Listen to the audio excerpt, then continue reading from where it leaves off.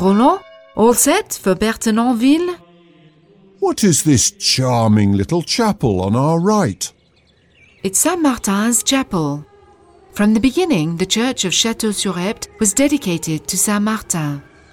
It didn't change even when the Abbey of Saint-Denis owned the land in the 12th century. I've heard of St. Martin.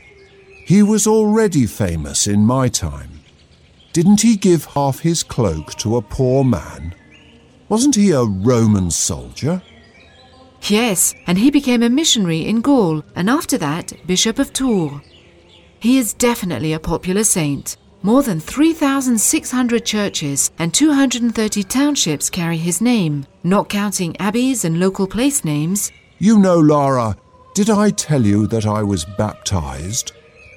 Do you remember the stained glass window in the Saint Clair Church? The one that is dated 9/12?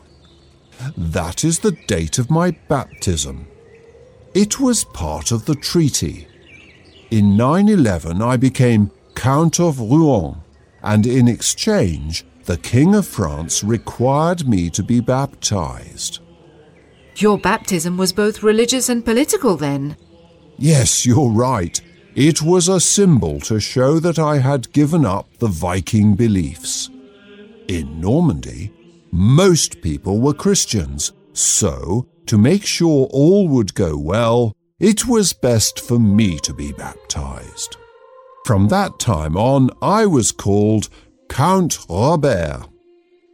You really became a Christian? To tell the truth, my close companions and I stayed close to our pagan traditions, but that didn't stop me from keeping really good relations with the church. Watch the road, Roland. Well, Robert.